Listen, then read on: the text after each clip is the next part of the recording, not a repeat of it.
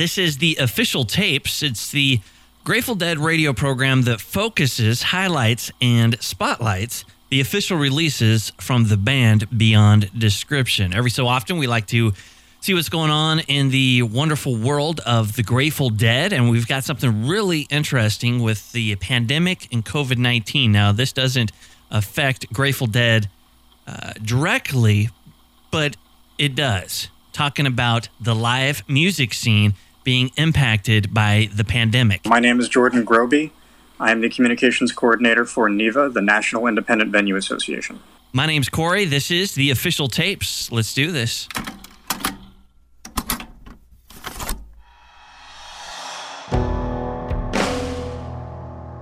There really isn't a way to undersell how important touring is.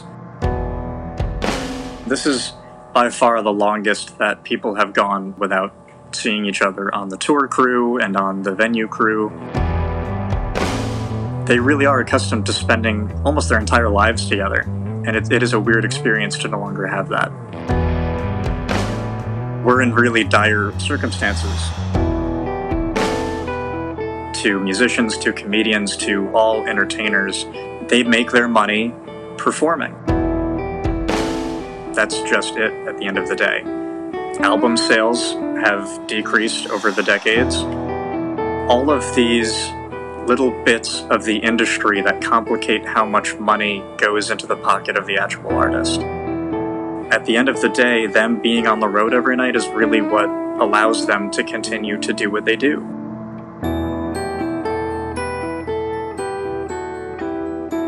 And it also allows them to hone their craft and grow their audience and become established and even more famous. When we're talking about artists like Bruce Springsteen and Beyonce and Lizzo, these are people that are superstars but only became superstars because at one time they were not. It's like everyone has to start somewhere.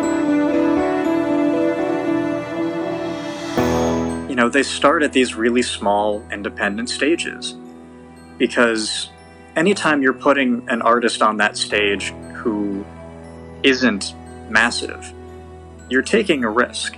You're saying, I believe in your talent, I believe in your music or your comedy in a way that the crowd won't necessarily immediately connect with. They may not know you, and they need that time on that small stage with someone taking a chance on them to figure out who they are as artists and to grow and become those superstars. When you have businesses that are in it purely for the profit motive, then it loses that risk opportunity. You have a loss of taking a chance on these really small artists. And if there's no opportunity for those people to grow and find an audience and learn what it is to perform in front of people, then you have no way of growing into being a superstar.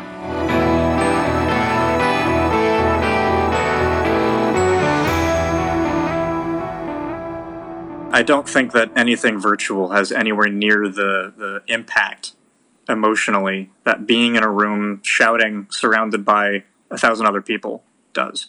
There is no substitute to that kind of social experience. I don't think that will ever be replaced. We are social creatures, and I think especially right now when we can't congregate and we cannot be together for our own safety, it makes people yearn it in a way that they've never yearned for it before.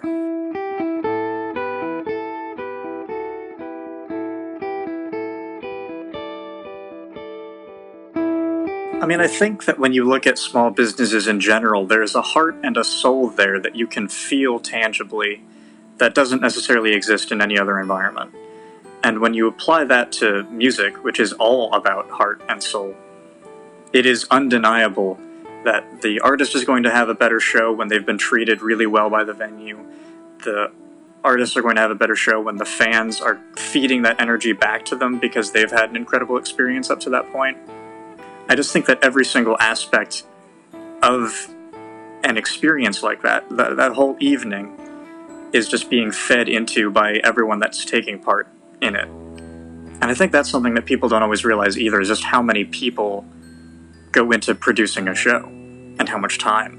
When a fan walks through those doors, they're in the room for 3 or 4 hours maybe, but the artist has been there all day long and the crew has been there all day long. They're often pulling 12-hour days to do load in, sound check, load out, hop on the bus, go to the next venue.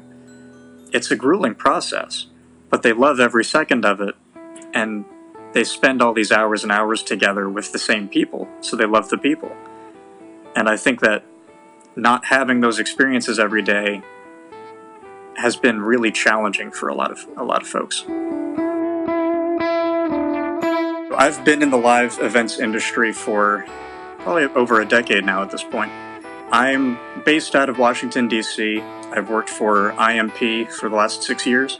We have the 930 Club, the Lincoln Theater, the Anthem, and Merriweather Post Pavilion, in addition to presenting shows at a handful of other local venues. So I was the communications coordinator for IMP, and Audrey Fix-Schaefer is the communications director for the National Independent Venue Association, and she is also the communications director for IMP. So as soon as all of this happened and we realized that we would need to get our message out there, that people would need to be made aware of how much all of these independent venues are struggling, it became clear to both of us that they needed our help.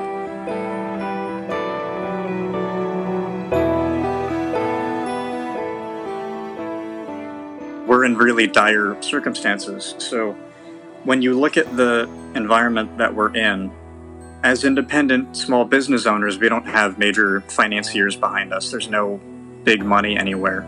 These are all just small business owners that are leveraging themselves deeper into debt in order to keep these spaces going at a time where they can't operate. You know, we have some alternatives in the sense that people can do some smaller events outdoors. Some places have been able to operate their kitchens as restaurants, but they're all just minor stopgaps. At best, we're bringing in 4 or 5% of the revenue that we used to, but all of our expenditures are still at 100%. You know, rent has not decreased. Insurance has not decreased.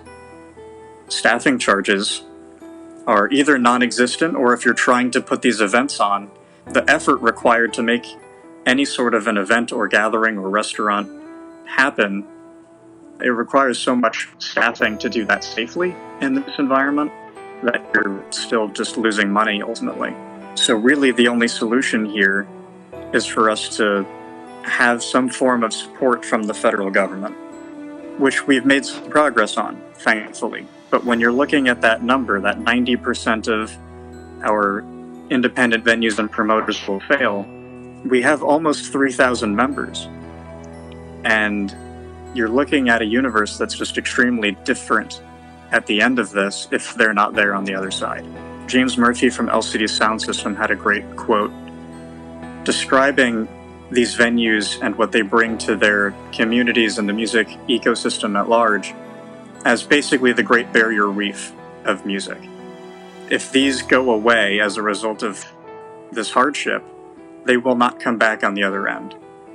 And they are as essential to the music ecosystem as the Great Barrier Reef is to our ecological system.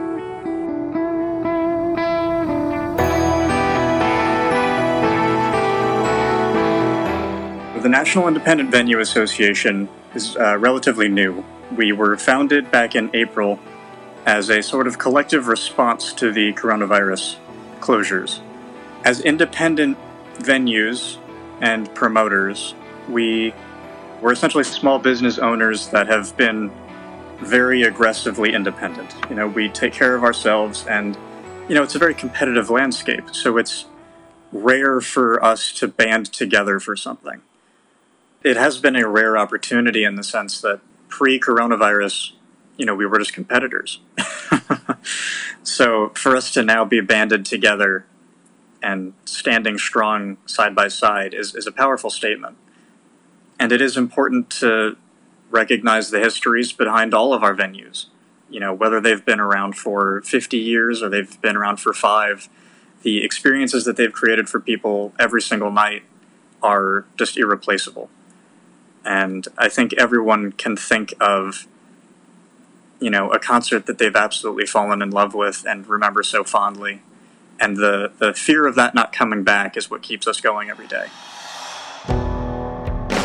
But when you have this virus and the only response to it is essentially to not gather, it makes existing as a gathering space essentially impossible. And we realized pretty quickly that there was no way for us to succeed and come out the other end of this on our own, individually. So that's what led to the formation of the National Independent Venue Association.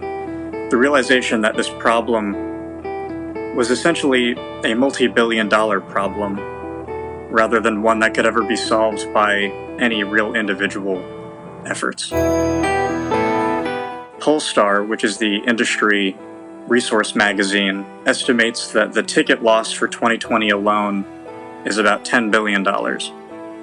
When you're looking at the ticket losses, that's not even considering all of the auxiliary income, whether that be through alcohol sales or merch sales or concessions, parking. The number overall is much, much greater than that. And when you factor in studies that have been done about the impact of small venues on their own, it says that for every dollar in ticket sales, $12 is generated for the local economy. Because people are going to bars, people are going to restaurants, people are flying in, they're taking Ubers. All of these different social circles and economic circles exist because they're centered around people going out and framing their night around these events. And the potential loss of these spaces and of those events would just be catastrophic.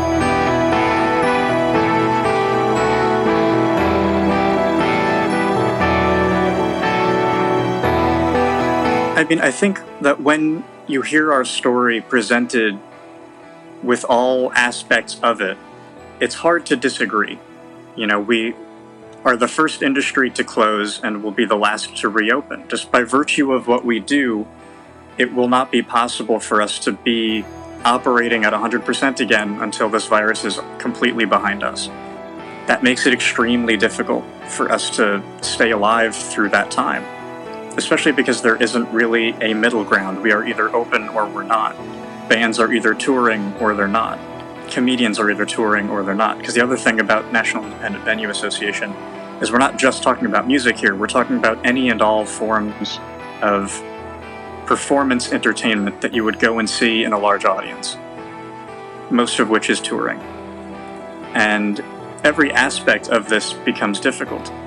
And when you're looking at the economic impact and the cultural impact, I think it's difficult for anyone to look at that and say, nah, we don't need to do anything here. Especially when you consider that PPP was so essential to a lot of small businesses in the sense that it was, the payroll protection program. It was helping people to save small business jobs. But we're an industry that couldn't operate. We didn't really have a payroll left to protect. Those loans only helped the businesses that were able to operate in a limited capacity and were struggling to pay their workers. But we're completely closed for the safety of society. We sort of liken it to eminent domain, where the government comes in and says, we need this land or you can't do this, and we'll compensate you for that. But we haven't been compensated yet. We're currently just sitting here bleeding our coffers, and every day that goes by without this government support is another day that venues either go bankrupt or their owners continue to go further into debt.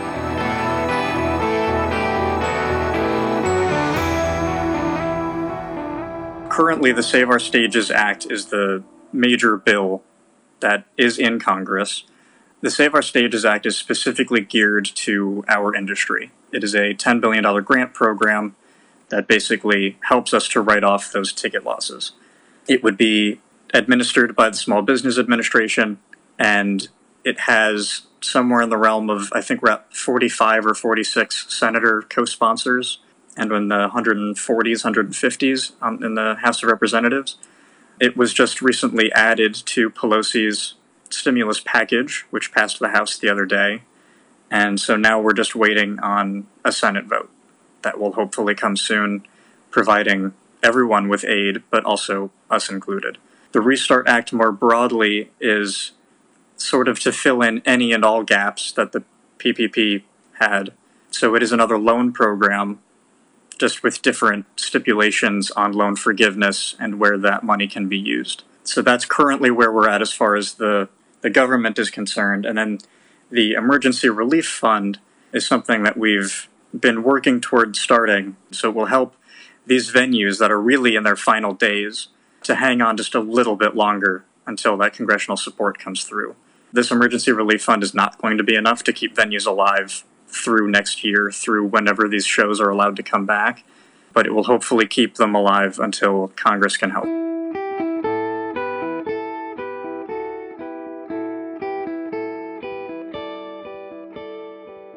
When it came to writing that letter to Congress, we've had over 600 artists that physically signed that letter.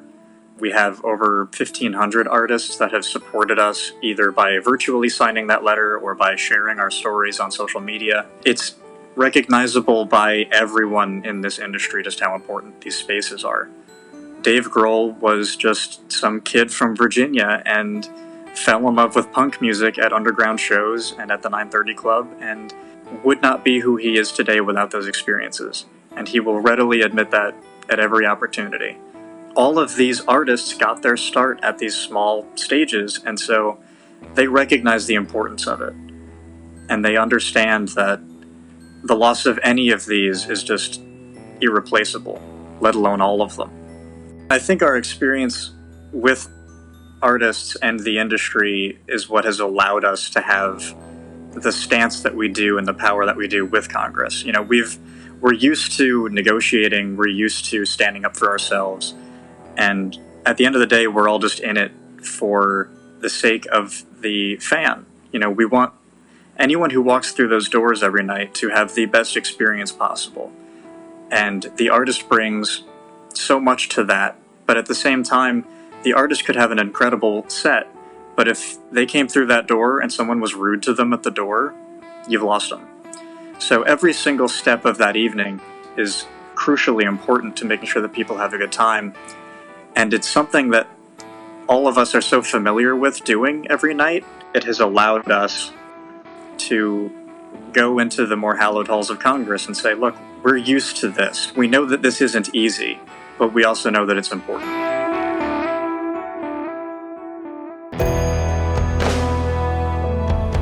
So SaveOurStages.com is our main advocacy website.